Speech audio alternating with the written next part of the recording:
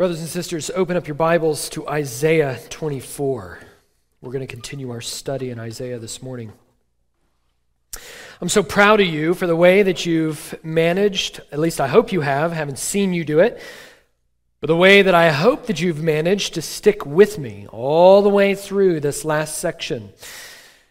Isaiah 1 through 12 is primarily focused on one nation, that is the nation of Israel, more specifically the southern kingdom of Judah. Focuses on their sin and unbelief, specifically targeting Jerusalem, and yet how God in His grace is going to save for Himself a remnant. And in that remnant, He is going to establish for Himself a new city, a new Jerusalem, set on a holy hill, Mount Zion.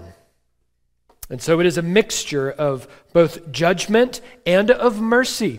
In fact, the theme is really mercy through judgment, but now beginning in chapter 13, all the way through chapter 23, which is where we spent the last couple of months. God expands Isaiah's vision, gives him a panoramic view of what He's doing in the world.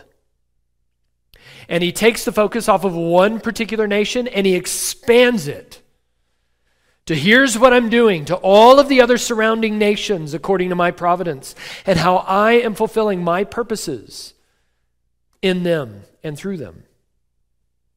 And it's been one oracle of doom after another. You say, this is a really depressing church. You're just talking about wrath and judgment every single week. Well, I think somewhere in there we've seen sprinkled every single oracle. There has in fact been glimpses of mercy, glimpses of grace, even in all of these oracles of doom. And yet what we're going to see, beginning in chapter 24 through 27, is all of the doom and gloom is going to begin to recede into the background. And in the foreground, what we're going to see is the white-hot glory and grace of God and what He will be accomplishing for His people at the end of the age. A few things that we might want to take away, though, as we just consider. We've mentioned some of these before. You say, why did we spend such a long time, 10 chapters in all, chapter 13 all the way to chapter 23, going through one oracle of judgment after another? Why didn't we just do it all at once? Why didn't we just skip over it? That's what most of you do in your Bible reading plans when you reach this part of your Bible. Why did we spend it? Well, number one, God in His wisdom has organized His word in this way.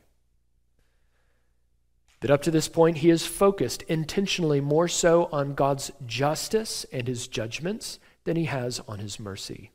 And we need to be able to stop for just a moment and go, why is that the case? What is God doing? What does He want us to know about who He is and what He's doing in the world? What we need to do is resist the urge to go, ooh, don't like that, let's go quick. Let's move on past this.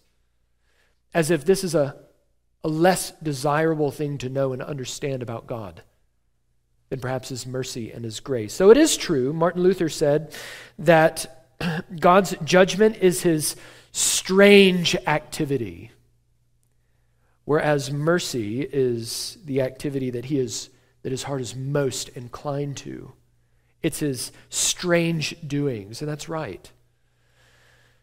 And we see all of this strangeness, this judgment, the justice of God, the righteousness of God, the holiness of God, receding into the forefront is the mercy and the grace of God.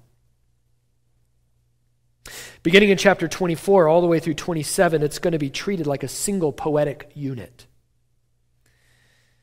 In chapter 24, what we're going to see in the first 6 verses is prose, and then in verse 7 all the way through verse 23, we're going to see songs being sung, and those songs are going to continue on into chapter 25 and 26 and 27. In fact, if you just look at some of the headings that perhaps the editors of your Bible have put in, I've got an ESV, this is just what it says. We're beginning here with the judgment on the whole earth, but then 25, that God will swallow up death forever. Chapter 26, we see that the people of God are going to be kept in perfect peace. In chapter 27, we see the redemption of Israel. So nothing but glory, sweet gospel grace coming up in the next few chapters. We get to focus on that. I'm looking forward to it. But the subject of chapter 24, this is how we got to get where we're going. is really the tale of two cities. The city of man and the city of God. We see the city of man, for instance, referenced in verse 10 and verse 12, and we see in verse 23 the city of God, that is Zion, being mentioned. One is going to be destroyed, another is going to be established. One will be judged, and another one will be saved. Beginning here in chapter 24, all the way through 27, this section, this poetic unit, is eschatological. Eschatology. It's a study of the last things, what's going to happen at the end of the age. These are pointing to what God is going to do when he brings all of history to its end. They're eschatological. They are, in fact, analogous to what we're going to see in Revelation 18 to 21. That's the very end of your Bible. So you say, how does the whole story end? That's Revelation 18 to 21. Isaiah is talking about the same thing. So if you're one of those people that likes to wiki the plot of a movie before you watch the movie, or you're one of those who likes to read the end of the novel before you read the novel, then essentially what Isaiah is doing is giving you your spoilers. This is what's going to happen. You don't even have to read to the end of the book. It's just going to say the same thing. Though I would encourage you to do that. I'm not trying to discourage you from reading to the end of the book. You should do that. But Isaiah is essentially saying the same thing. Then what we're going to see here is the city of man in chapter 24 is analogous to Babylon, and the city of God is analogous to Zion. You remember when we studied over Advent, Revelation 18, 19, 20, and 21, that Babylon was not merely a city geographically speaking, but it was symbolic of the whole of humanity that was set against God, of human culture and society, that ultimately is opposing God, his gospel, and his people. Whereas Zion is the dwelling place of God with his people. And when you get to the end of Revelation, you see Babylon has been defeated, and the last character standing on the stage of history is the church. It's Zion. It's the new heavens and the new earth. It's the new Jerusalem, dwelling with God forever. Well, what we're seeing in Isaiah 24 is that final judgment on the day of the Lord of the whole earth that gives way to the establishment and the expansion of Zion. So really, 24 to 27 could all be one sermon. I'm not going to do that to you. We're just going to do 24. But really, the next 3 or 4 weeks should all be considered one ongoing sermon. Like Star Wars, episode 4, 5, and 6, or 1, 2, whatever. What we're going to see in chapter 24 is two things. In the first 13 verses, we're going to see that God judges the sinful city. But then in verses 17 to 23, God establishes the holy city. That God judges the sinful city and God establishes the holy city. And in both of these points, we're going to see one idea, one big idea. This is my sermon in a sentence. That is that the sinful city of man will be judged for good, and the city of God will be established forever. The sinful city of man will be judged for good, and the city of God will be established forever. We're going to see that God judges the sinful city, verses 1 through 13, that God establishes the holy city, verses 17 to 23, and then we're going to see in verses 14 and 16 an interlude of praising God for his judgments by the elect. Let's begin at the very beginning, verse 1. Behold, the Lord will empty the earth and make it desolate, and he will twist its surface and scatter its inhabitants. Isaiah begins with this phrase, behold the Lord, because we are to hear and believe God's word so that we might see God's hand in his judgments. That you cannot see God's hand apart from the lenses of God's word. That the word of God is what interprets the hand of God in history. So Isaiah is saying, here's the word of the Lord. Behold, pay attention. Wake up. Open your eyes so that you might see what he's doing. He says, behold the Lord. Here's what he's going to do. He's going to empty the earth. The whole chapter is going to be about the earth. It's not going to be about individual nations. That's what we've seen, one oracle after another, beginning in chapter 13 all the way to 23. But now we're expanding to the whole earth, to all of humanity, not merely Egypt, not merely Assyria, not merely Babylon, but it's the whole earth. In fact, that phrase, the earth, is going to be repeated 18 times over the course of this chapter, just in case there's any confusion about who the subjects are. It's the earth. It's the whole earth. It's all of humanity at the end of the age. He says he's going to empty the earth. He's going to make it desolate. He's going to twist its surface and scatter its inhabitants. Literally, that phrase, twist its surface, means to distort its face. If you wanted to put it in today's parlance, if you wanted to put it in Urban Dictionary, it might say, God's going to completely rearrange its face. What we might say to somebody, if we were going to get in a fight with them, listen, because of what you've done to me, listen, if you're going to continue to make me mad, I'm going to rearrange your face. That's exactly what God is saying. I'm going to rearrange your face. The devastation is going to be so complete. It is going to be so total, so comprehensive, that you won't even be able to recognize their face. The face of the earth. In fact, it's going to be so unrecognizable that things that seem to be normal, in the ways that we normally think, society at large is going to be completely turned on its head, and that's exactly what we see in verse 2. That it shall be as with the people, so with the priest. As with the slave, so with his master. As with the maid, so with her mistress. As with the buyer, so with the seller. As with the lender, with the borrower. As with the creditor, so with the debtor. We see all the major aspects of human society, of religious and domestic and economic, all being addressed. And in this verse, what we see is the entire world being turned upside down without exception. That God's judgment shows no partiality. That perhaps there might be some that think that they have a religious leg up, or they think that because of their privileged place in society that they have a leg up over those who have a less privileged place in society, or perhaps those who have many resources, the buyer and the lender and the creditor, have a leg up on the seller and the borrower and the debtor. But God says, no, my judgment shows no partiality. All will come under my judgment at the end of the age. And that's exactly what we see in Revelation 20. That John says that he sees all of the dead, great and small, standing before the throne. God is going to clean out the earth like an old shed, like a she shed. That's what we see here in verse 3. The earth shall be utterly empty. It's going to be utterly plundered. For the Lord has spoken this word. Notice that this isn't guesswork for Isaiah. He's not like a weatherman, considering the conditions and then trying to make his best educated guess, knowing the winds could change at any moment.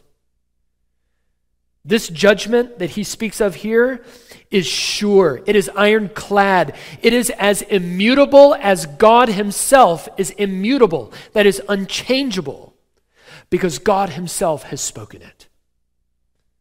That the Lord has spoken this word. This isn't my word, Isaiah says. I'm not just making this up. Say, well, Isaiah, you're always just so doom and gloom. You need to look up on the bright side once in a while. Why you always got to be so depressing?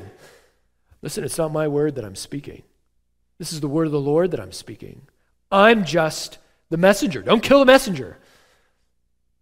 I'm just telling you what he told me to tell you. This is what he's going to do. And the purposes of God are unchanging. And the word that I give you will not change. This is what's going to happen. That's why in verses 4 through 13, Isaiah doesn't sing a song of naive optimism. He doesn't have a high view of human nature and a low view of God. He doesn't have a high view of human progress through technology over the ages, that somehow we'll find the right political system or the right artificial intelligence or the right whatever to advance society beyond its current ills. He doesn't look at it and go, really, we just need a little bit more love and then everything will be fine. No, Isaiah goes immediately into a lament because he knows the nature of humanity and of what awaits them in the judgment of God. He doesn't sing a song of naive optimism, crossing his fingers and hoping for the best.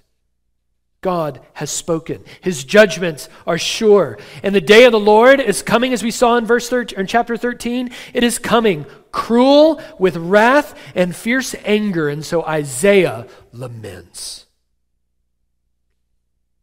Read along with me, beginning in verse 4. The earth mourns and withers. The world languishes and withers. The highest people of the earth languish. The earth lies defiled under its inhabitants, for they've transgressed the laws, violated the statutes, broken the everlasting covenant. Therefore, a curse devours the earth, and its inhabitants suffer for their guilt. Therefore, the inhabitants of the earth are scorched, and few men are left. The wine mourns, and the vine languishes. All the merry-hearted sigh. The mirth of the tambourines is stilled. The noise of the jubilant has ceased. The mirth of the lyre is stilled. No more do they drink wine with singing. Strong drink is bitter to those who drink it. The wasted city is broken down. Every house is shut up so that no one can enter. And there's an outcry in the streets for the lack of wine. All joy has grown dark. The gladness of the earth is banished. Desolation is left in the city. The gates are battered into ruins. For thus it shall be in the midst of the earth among the nations, as when an olive tree is beaten, as at the gleaning when the grape harvest is done. Isaiah describes the earth in verse 4 as withering. You see that there? It is withering under the heat of God's judgment, like the withering of a wadded up piece of paper used to start a fire in your fireplace. What will be the world's response as they wither away under the judgment of God? Verse 4, mourning and languishing. We see that again in verse 7, mourning and languishing. The great Texas songwriter, Robert Earl Keen, said, the road goes on forever and the party never ends. But in verse 7 and following, we see that the world has reached the end of its road, and in fact, the party has ended. Look at this. Did you notice the emphasis on wine? It's mentioned 3 times in these handful of verses, 7 through 11. In the Bible, wine is often used as a sign of blessing and of prosperity. That's why when you get to Genesis 49 and they give the promise of the Lion of Judah, the king who has come, that his robes are going to be dripping with the blood of grapes, with wine. Why? Because he's going to bring prosperity with him. That's why the first miracle that Jesus performed in his public ministry was the turning of water into wine. Prosperity had come. It had previously gone dry, but now he's brought something new. Well, here there is no wine.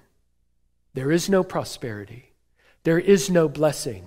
It will all be absent. All that will be left, he says in verse 12, is desolation, is ruin. It is barren like an olive tree or a grapevine after they've been harvested. And then the question comes, why does the entire earth then end in such a lamentable way? Isaiah tells us in verses 4 through 6. That the earth mourns and withers, it languishes and withers. The highest people on the earth languish. The earth is defiled under its inhabitants, for they have transgressed the laws, violated the statutes, broken the everlasting covenant. Therefore, a curse devours the earth. Its inhabitants suffer for their guilt. Therefore, the inhabitants of the earth are scorched, and few men are left. Verse 5, if you have an ESV, my translation, that's what I have here, it says the earth lies defiled. Other translations, perhaps the one that you have, says the earth is polluted.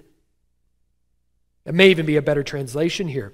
That the word describes something that was once good and pure and life-giving being defiled and producing death. So if you're into all of those Netflix documentaries about big industry dumping bunches of chemicals into water, poisoning cities and wildlife and so on and so forth, it's a similar image that Isaiah is painting here.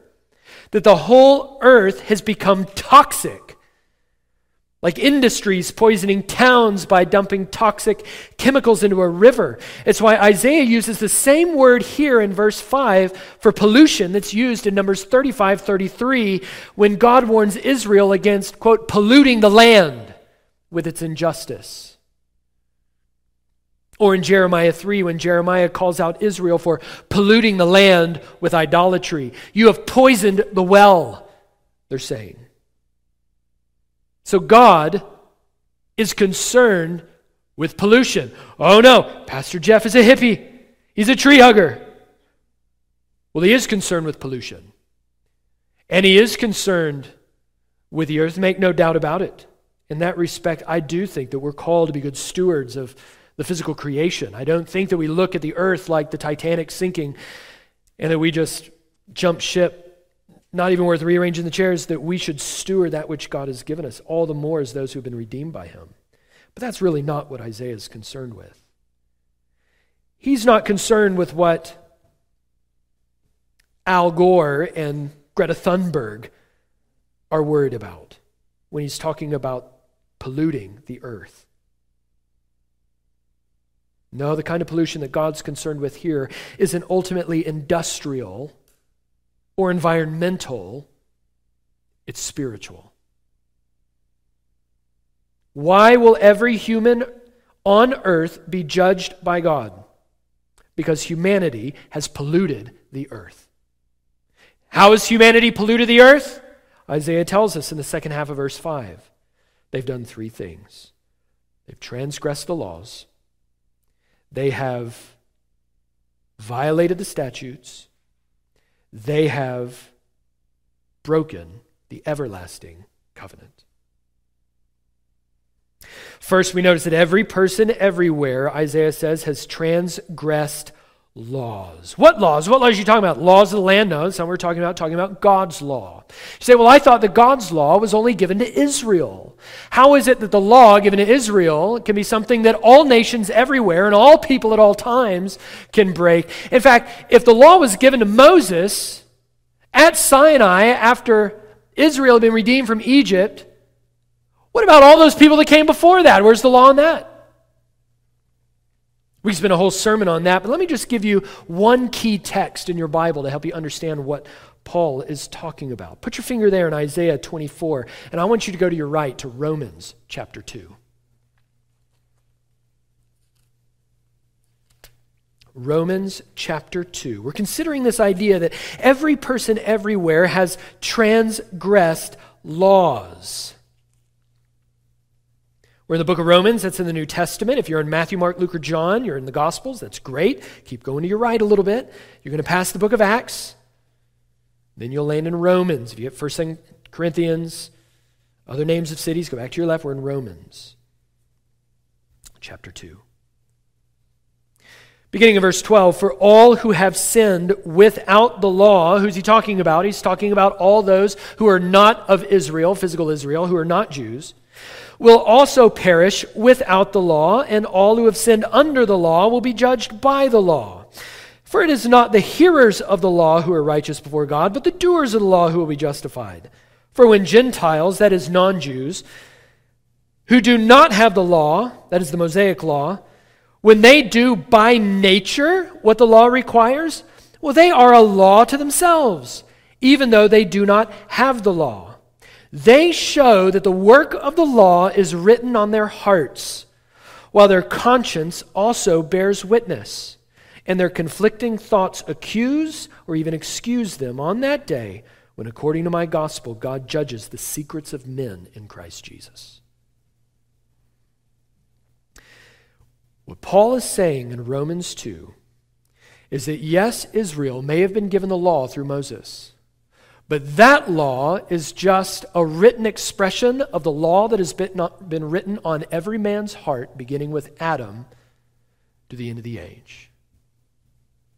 And that law written on the hearts of every human everywhere that gives witness and testimony to God, that in Romans 1, that enables us to know God and yet in sin suppress the knowledge of God. That every person everywhere has not only rejected the knowledge of God, but they have rejected obedience to God in their consciences, even on the most fundamental levels of what it looks like, of right and wrong, of moral and immoral, of being called to worship something greater than themselves and of treating others better than themselves. They have fundamentally broken that law. And that goes not back to Sinai, but that goes all the way back to Adam. So what Paul is trying to do is go, well, how can you count guilty those who don't have the written law given to Israel if the law is what reveals sin? If they don't have the law, then they can't be counted as sinners. Paul says, no, they have had the law. All men everywhere at all times have had the law on their hearts by virtue of being made in the image of God and coming from Adam himself. And every man everywhere is guilty. Go back to Isaiah 24. Not only has every person everywhere transgressed laws, those laws written on their hearts, but secondly, every person everywhere has violated statutes. That word violated there. In verse 5, it's this idea of moving or sweeping away, this idea of changing. Yeah, we know what is right, but we don't really want to do it. We know God's laws, but we don't really think that fits our lives really well, so we're going to change it, adjust it, edit it, redact it. We're going to redefine them. We're going to take those things that God calls good and we're going to call them evil, and we're going to take the things that God calls evil and we're going to call them good. We are not just going to deny the law of God, we're going to change it. And we're going to anoint our own law with the blessing of God. This is what God really wants. Is this seen any more clearly in any other aspect of our own culture today than in the subject of marriage and sexuality?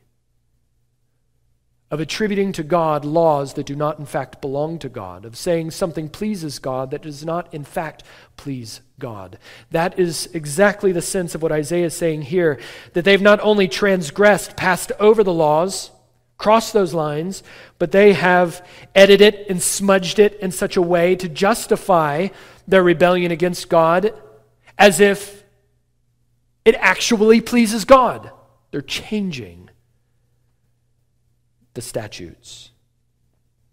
But then he says, thirdly, not only has every person everywhere transgressed laws, not only has every person everywhere violated statutes, but every person everywhere has broken the everlasting covenant. What is Isaiah talking about? When you open your Bible, it's really important for you to understand that the basic framework, the spine and the skeleton of the Bible is covenantal in nature. That the whole Bible from the beginning to the end, how it all fits together, how we understand what God has been doing in history as He's moved all things to the coming of His Son and the consummation of all things at His return, is all understood through the lens of covenant. Here, Isaiah is saying that all people everywhere exist in covenant with God, and they have broken that covenant. Well, where do we find that in the Bible? Is it talking about the Noahic covenant? That's referred to as an everlasting covenant. But that covenant, the Noahic covenant, the covenant that God made with Noah, was in fact made with all people everywhere, but it was not a conditional covenant. It was an unconditional covenant. Therefore, it's a covenant that can't be broken by humanity. God alone will fulfill the conditions of that covenant, so it can't be talking about that one. Well, Abraham's covenant was also referred to as an everlasting covenant. Maybe that's what they're talking about. Well, no, it can't be talking about that either, because the conditions of the Abrahamic covenant were conditions that were given to Abraham's physical offspring in particular, not to all humanity everywhere. The conditions being that you need to be circumcised, and if you're not, you're going to be cut off. You need to obey God and the covenant sign, or you're going to be removed from his covenant community. Those were the conditions. But that was given to Abraham's physical descendants, not to everybody everywhere. Even the Mosaic covenant, the covenant that God made with Moses, was referred to as an everlasting covenant. But that covenant wasn't with all nations. It was with one particular nation, that is the nation of Israel. So what covenant then, if it's not the Noahic covenant, and it's not the Abrahamic covenant, and it's not the Mosaic covenant, and it's also not the Davidic covenant, because that's talking about a king for the Davidic throne coming that will have an everlasting throne, then what is he talking about? What covenant is he referring to, if not one of those? What Isaiah is referring to is what theologians refer to as the covenant of creation, or the covenant of works. Of the law being written on the heart of all men. And we see this going all the way back to Genesis. That when God created Adam,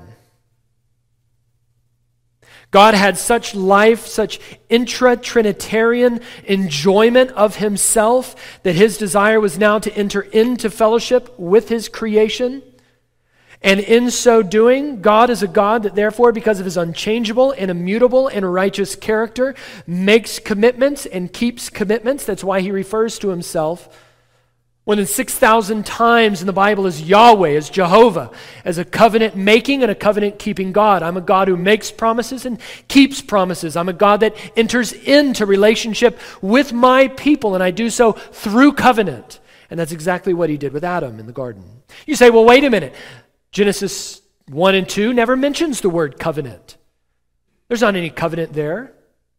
Well, actually, when you go to Hosea 8:6, Hosea is rebuking Israel for their covenant unfaithfulness, and he tells them that your covenant breaking is just like the breaking of an even greater covenant breaking, that is the breaking of the covenant that God made with Adam.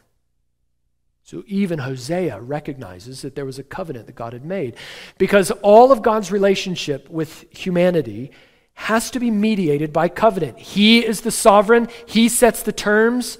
We come into that covenant relationship on the basis of the terms that God as King himself has created. We don't get to negotiate. He is the sovereign. We are not. And the same was true with Adam. So when God creates Adam in the garden, he creates him for relationship, and he does so in the context of a covenant. And every covenant in the Bible is a committed relationship that has stipulations, and in some instances, when it's conditional, has consequences or curses. And the same thing is true in Genesis. That when God created Adam, not only had he written his law on his heart, having been made in the image of God, but he also gave him his law in the form of an expressed command in Genesis 2. Do you remember what it is? Every tree in the garden is yours. You can eat from it freely, but you may not eat from the tree of the knowledge of good and evil. In the day that you do, dying, you will die. You will die two deaths. Not just physically, though that's true. You will also die spiritually. God had entered into a covenant with Adam. Adam was therefore to be faithful to the covenant conditions. You need to obey me. You can eat freely of everything, but you can't eat that. If you eat that, the covenant curses are going to fall upon you. Death is going to come. And that's exactly what happened. That if Adam would have endured and obeyed God, if he would have, in the terms of Revelation 21, if he would have been an overcomer, then he would have had access to the tree of the knowledge of good and or the access to the tree of life, and he would have lived forever in blessed communion with God. But Adam didn't overcome. He gave in to temptation. And he disobeyed God in the covenant conditions. And as a result, death spread. In fact, when you get to Genesis chapter 5, there's one phrase that you see repeated over and over and over and over again, emphasizing that the curse had in fact spread not just from Adam and to Adam, but to all that come from Adam, and he died, and he died, and he died, and he died, and so it's been. Ever since God cursed the earth because of Adam's sin. That God had had a covenant with Adam. Adam had broken that covenant. And because Adam was a representative of all of humanity, all men everywhere are now counted as covenant breakers. You say, well, wait a minute, that doesn't sound very fair.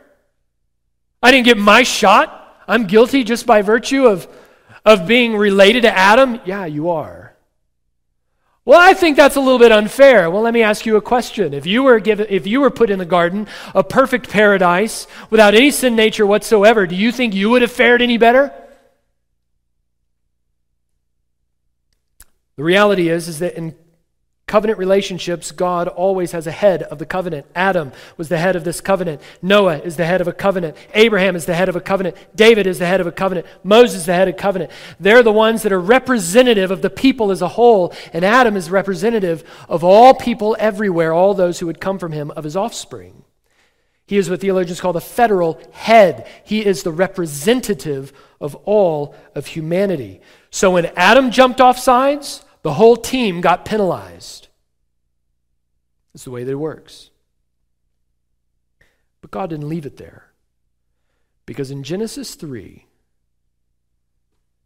even in cursing the creation because of sin, he made another covenant. What theologians refer to as the covenant of grace. He says, from the seed of the woman is going to come a serpent-crushing offspring.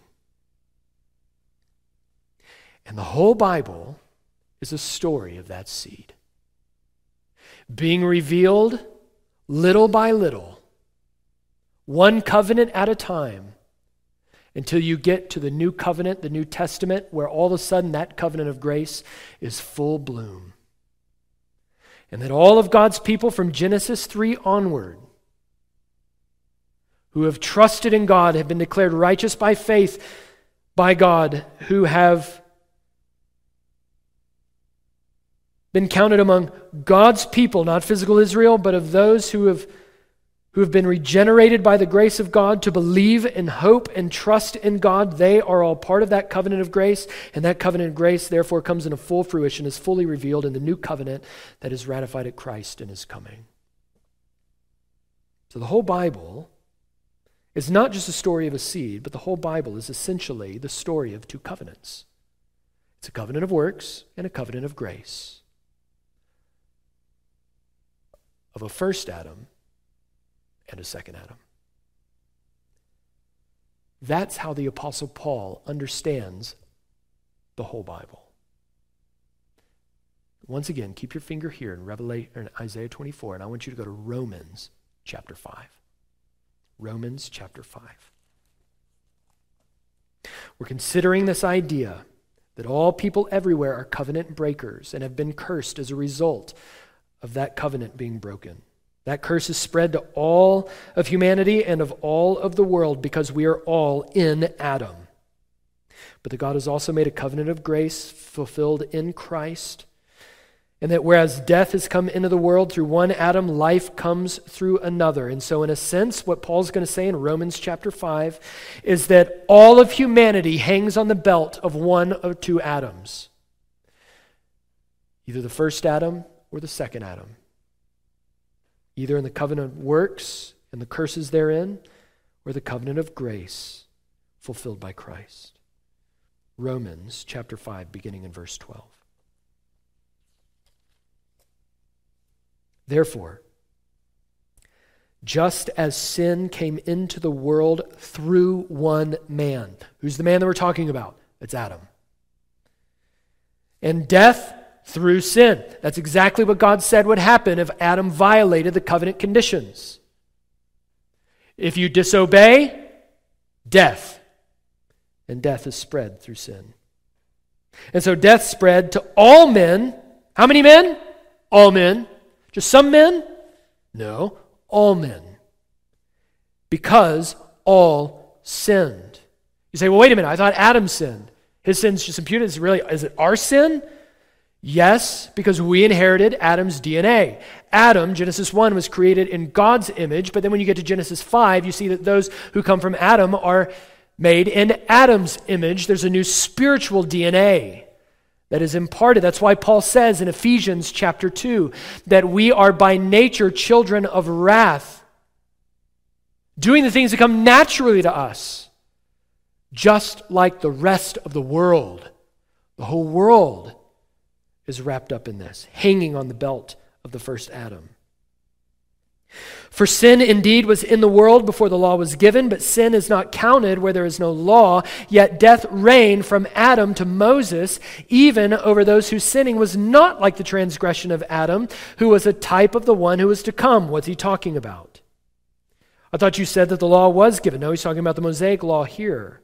Later on in Romans, he's going to say the law was given so that transgressions might increase. Is that so you might become more sinful? Well, no, it's so that the legal obligations of our sin would be more finely parsed out, but not because man is more sinful due to the law. How do we know that the law was given and that all men were in rebellion against God, that sin had in fact spread to all men, even though the law hadn't been given? And the answer in verse 14 is because everybody was dying. That death reigned from Adam to Moses. That is before the giving of the law. Even over those whose sinning was not like the transgression of Adam, who was a type of the one to come. But he says the free gift is not like the trespass. For if many died through one man's trespass, much more have the grace of God and the free gift by grace of that one man, Jesus Christ, abounded for many. And the free gift is not the result of that one man's sin. For the judgment following one trespass brought condemnation, but the free gift following many trespasses brought justification. For if because of one man's trespass, death reigned through that one man. Is Paul making his point clear? Adam represents all of humanity. When Adam sinned, we all sinned. When Adam broke covenant, we all broke covenant because all of us are in Adam. We need a new Adam. Much more will those who receive the abundance of grace and the free gift of righteousness reign in life through the one man, Jesus Christ, the second and better Adam. Therefore, as one trespass led to a condemnation for all men, how many men? All men. So one act of righteousness leads to justification and life for all men. For as by the one man's disobedience the many were made sinners, so now by one man's obedience the many will be made righteous. Now the law came to increase the trespass, but where sin increased, grace abounded all the more, so that as sin reigned in death, grace also might reign through righteousness leading to eternal life through Jesus Christ our Lord. Do you understand what Paul's saying?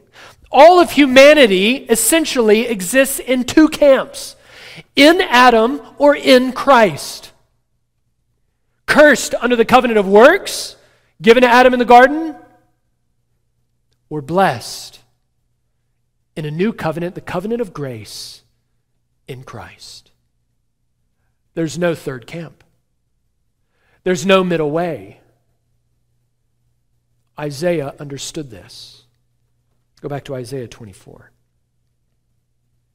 He says, all have transgressed laws, all have violated statutes, all have broken the everlasting covenant, and that's why, verse 6, a curse devours the earth. See also Genesis 3. Its inhabitants suffer for their guilt.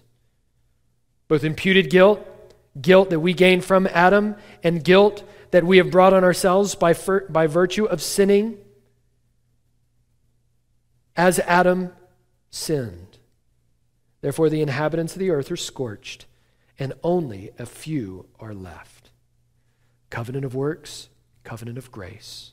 A first Adam and a second Adam. That's your whole Bible. It's the story of two Adams. The story of two covenants. Of one that's been broken and one who came and kept it perfectly so that covenant breakers like you and me might be counted as covenant keepers. Because the covenant maker became a man so that he might be a covenant keeper, unlike the first Adam, so that covenant breakers like us could have eternal life. Friend, if you're watching today, I hope you know that if you have not yet trusted in Christ, what Isaiah says here is true of you. You are not in Christ, you are in Adam. God views you as one who has broken his covenant, and yet he has made a way in Christ for you not to be cursed according to the breaking of a covenant. That is true of all humanity everywhere, but to enjoy all of the blessings that come from a covenant being kept perfectly on your behalf in Christ Jesus. That if you trust in him, you will receive not only forgiveness of sins and a righteous standing before God, but an inheritance that is imperishable, undefiled, stored up in heaven for you, eternal life, not death. That Christ in your place, should you repent and trust in him, will fulfill all of the conditions of the covenant that was violated, and he will exhaust every ounce of the curse for you. So that what we see in this first half of Isaiah 24 would not be true of you. That you would not be counted among the earth that mourns and withers and languishes, but rather you would be counted, into verse 6, among the few men who are left. A faithful remnant, saved by God according to his mercy. A faithful remnant that in verse 14 praises God for his mercy through judgment. Look at this. They lift up their voices. They sing for joy over the majesty of the Lord. They shout from the west. Therefore the east gives glory to the Lord, and the coastlands of the sea give glory to the name of the Lord, the God of Israel. From the ends of the earth we hear the songs of praise, of glory to the righteous one. That word they at the beginning of verse 14, I take that to be referring to those few men who are left, the few olives on the tree and the grapes in the vine. Those who have passed through judgment according to the mercy of God because of their faith in him and his promises. And I want you to notice in these handful of verses here, 14, 15, and the beginning of 16, that the people of God praising God includes not just one nation, but it includes all nations, from the east and to the west, from the ends of the earth. All of God's promises that God gave in that covenant of grace revealed further in Abraham that you will be a blessing to all nations is coming true. And it all comes true ultimately in the righteous one, Jesus Christ, the one who has revealed the perfect promises of God and fulfilled them in his life and his curse-exhausting death. So here we see that men and women from all nations, saved by God according to his mercy, those who are members of the covenant of grace, no longer the covenant of works, no longer cursed, but now blessed, are praising God for saving them through judgment, and they are singing songs about his majesty, about his glory, and about his righteousness. This is exactly what we see in Revelation 19. John says, I heard what seemed to be the loud voice of a great multitude in heaven. Who's the multitude? I think it's the multitude that Isaiah sees here. And what are they singing? They're crying out, hallelujah! Salvation and glory and power belong to our God, for his judgments are true and just. Have you stopped to think that you will praise God not only for his normal activity that is of mercy and of saving sinners, but also in his activity in judging? That strange activity. All of it will serve to exalt his glory. Hallelujah. Salvation and glory and power belong to God. His judgments are true and just. Those songs that we see here in these handful of verses are the songs that are going to be sung at the end of the age by that heavenly chorus who will see with clear eyes all that God has been doing through human history to bring all things to their appointed end in Christ, and will exalt him for his great mercy to them through judgment. That they, of all people, sinners, descended from Adam, would be counted members of the covenant of grace and of his kingdom. But notice here as we run to the end of the chapter that the songs of praise quickly turn again to lament. That while the future looks bright for God's people, that's clear in verses 14 and 15, Isaiah is immediately sobered by the reality of judgment to come. Look at verse 16. But I say, I waste away. I waste away. Woe is me, for the traitors have betrayed with betrayal. The traitors have betrayed. Terror and the pit and the snare are upon you, O inhabitants of the earth. He who flees at the sound of the terror shall fall into the pit, and he who climbs out of the pit will be caught in the snare. For the windows of heaven are open, and the foundations of the earth tremble. The earth is utterly broken. The earth is split apart. The earth is violently shaken, and the earth staggers like a drunken man. It sways like a hut. Its transgressions lie heavy upon it, and it falls, and it will not rise again. And on that day the Lord will punish the host of heaven, in heaven, and the kings of the earth, on the earth, and they will gather together as prisoners in a pit that will be shut up in a prison, and after many days will be punished. Then the moon will be confounded, and the sun ashamed, for the Lord of hosts reigns on Mount Zion and in Jerusalem, and his glory will be before his elders. Isaiah says, woe is me. For as glorious as this future is for the true Israel, the elect of God, the path between here and there is a terrifying path. And his judgments are terrifying judgments. And he thinks that those to whom God has been so exceedingly gracious, his own nation, Judah, and giving them the law and giving them the sacrifices and giving them all of these shadows that point to the substance that is Christ. Oh, God has been so gracious to you, and yet you have continued to reject him. And Isaiah says, oh, woe is me, for the song that the elect is singing will not be your song at the end of the age. And he mourns. Because he knows in verse 17 that God has laid his trap and nobody will escape. He knows in verse 18 and 19 that if they run, they'll fall into a pit. And if they climb out of the pit, they're going to get caught in the snare. I'm on Twitter. Doesn't have to do with the judgment of God, though perhaps it does. I'm on Twitter, and one of my favorite follows is, I love accounts that have to do with nature. Nature is fierce. Nature is whatever. And it just gives short videos of, stuff that happens in nature. And there was one video that I watched recently of a water buffalo, or whatever it was a big desert cow, a water buffalo standing on the edge of the water. And right up on the bank is an army of hyenas. There's like a dozen of them waiting for him to come out of the water. And behind him in the water was a crocodile. And he's just standing there. And the caption said, pick your poison. Either way, that buffalo's going down. And he just stood there looking at the hyenas, and eventually the crocodile got him and dragged him into the water, and then you like it and retweet it and whatever.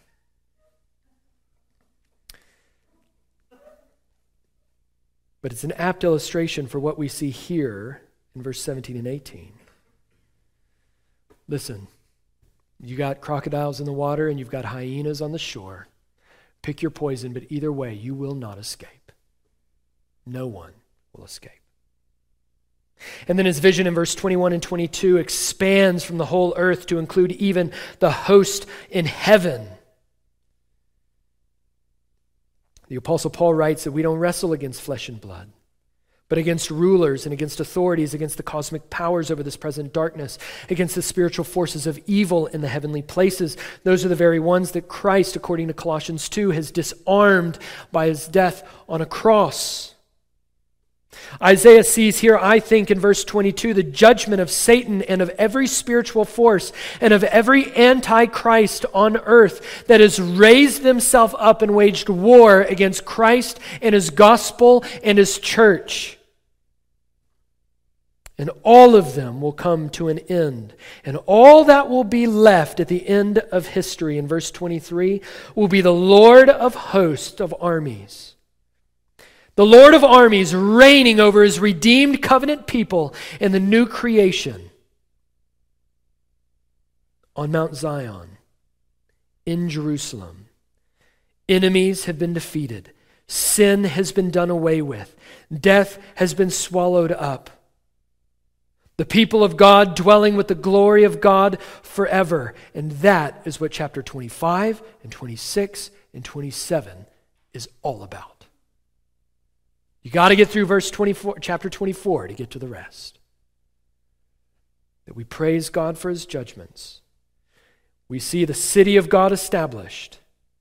And now in the next 3 chapters of the next few weeks, we're going to see the city of God expanded. That all of the sad things in the world coming untrue in Christ. The better Adam. The one who has ratified a covenant of grace and will bring it to its completion at the end of the age.